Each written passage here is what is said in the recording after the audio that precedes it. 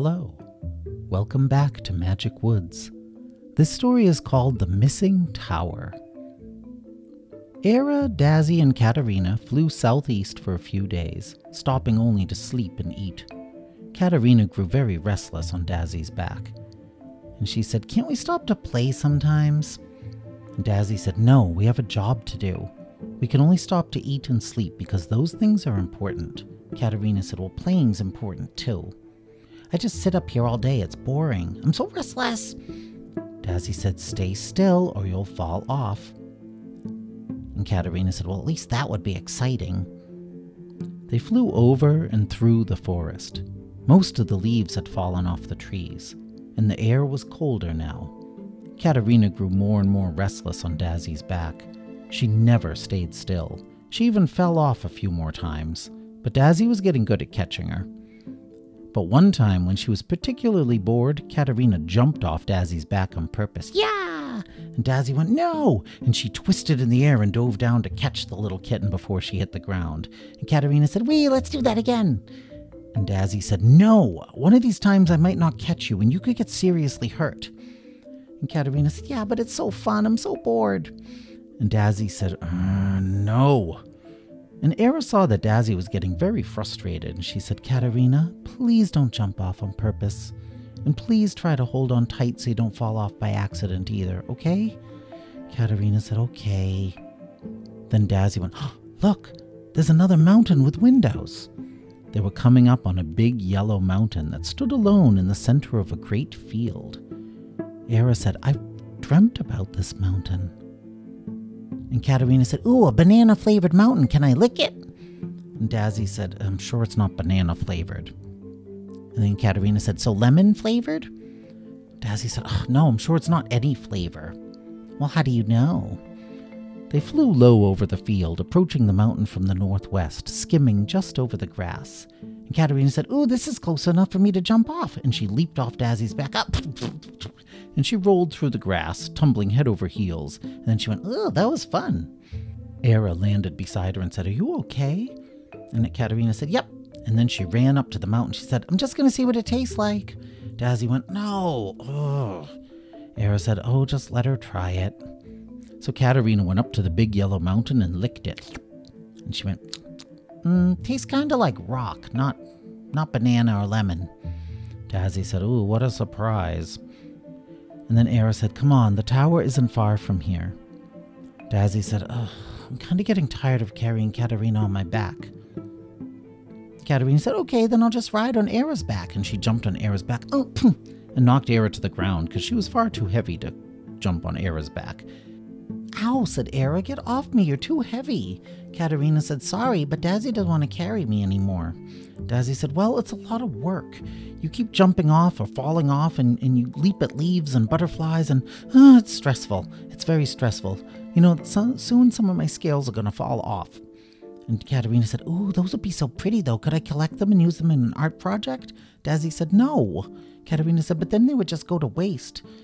And Dazzy said, "Oh, well, I don't want my scales to fall off at all. I don't want to be so stressed out. I just want you to be a good listener and to stay on my back and hold on tight." Era dusted herself off, and she touched Katerina lightly, and she said, "Please, Katerina, we love your playful kitten energy."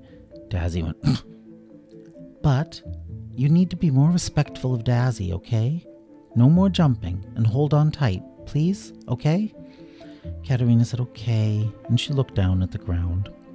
Era smiled at her, and she said, "And we'll stop more often so you can run around and play. I know you need to get your energy out." Katerina looked up, and she said, "Thank you." And then she jumped on Dazzy's back and held on tight, digging in with her claws. "I'm ready." Dazzy clenched her teeth. Ugh. So they took off into the sky again, and Dazzy said, "Maybe we can come back here to this mountain after we go to the tower. There might be animals inside the mountain, and we're running low on food." Well, the three friends flew over the forest south of the Yellow Mountain, and Era said, "The tower is in the center of the crater of Tinkara. The crater was made when a big comet hit the Earth a long time ago. It brought two things from outer space with it." And Katerina said, "Ooh, pizza and bouncy balls?" No, Kulla and Scylla. or space crystal and space silver, as most folk call them. Katerina looked up at the sky and she said, "Oh, I hope another comet comes so we can see it." Era said, no, that wouldn't be good. Then we'd get crushed." "Oh, well, that'd be fun too, right? What's it feel like to get crushed by a comet?" Dazzy said, "I'm sure it doesn't feel good." And Katerina said, "Yeah, but you never know until you try, right, Dazzy? Right? You always tell me that you never know until you try." Dazzy said, "I mean that mostly about trying new foods, not about getting crushed by extraplanetary objects."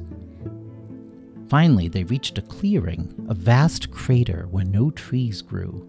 And right in the center of the crater, where the Tower of Tuluma used to stand, was nothing. Era said, "What?" Katerina said, "I don't see the tower in the middle. Is it really, really small?"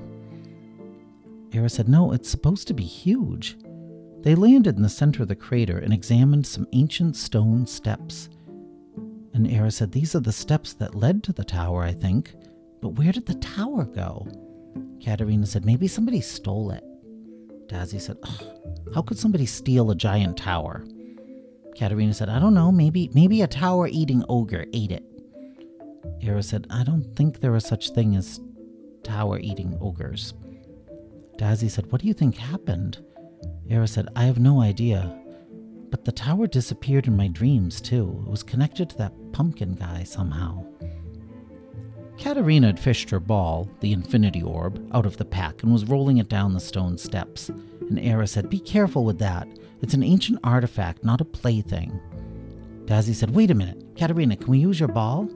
Katerina said, "Sure, I'd love to play catch," and she threw the infinity orb to Dazzy. "Ah!" Dazzy caught it just in time. And she shook the orb and asked, "Does the tower still exist somewhere?" An answer appeared in the murky little window. Yes.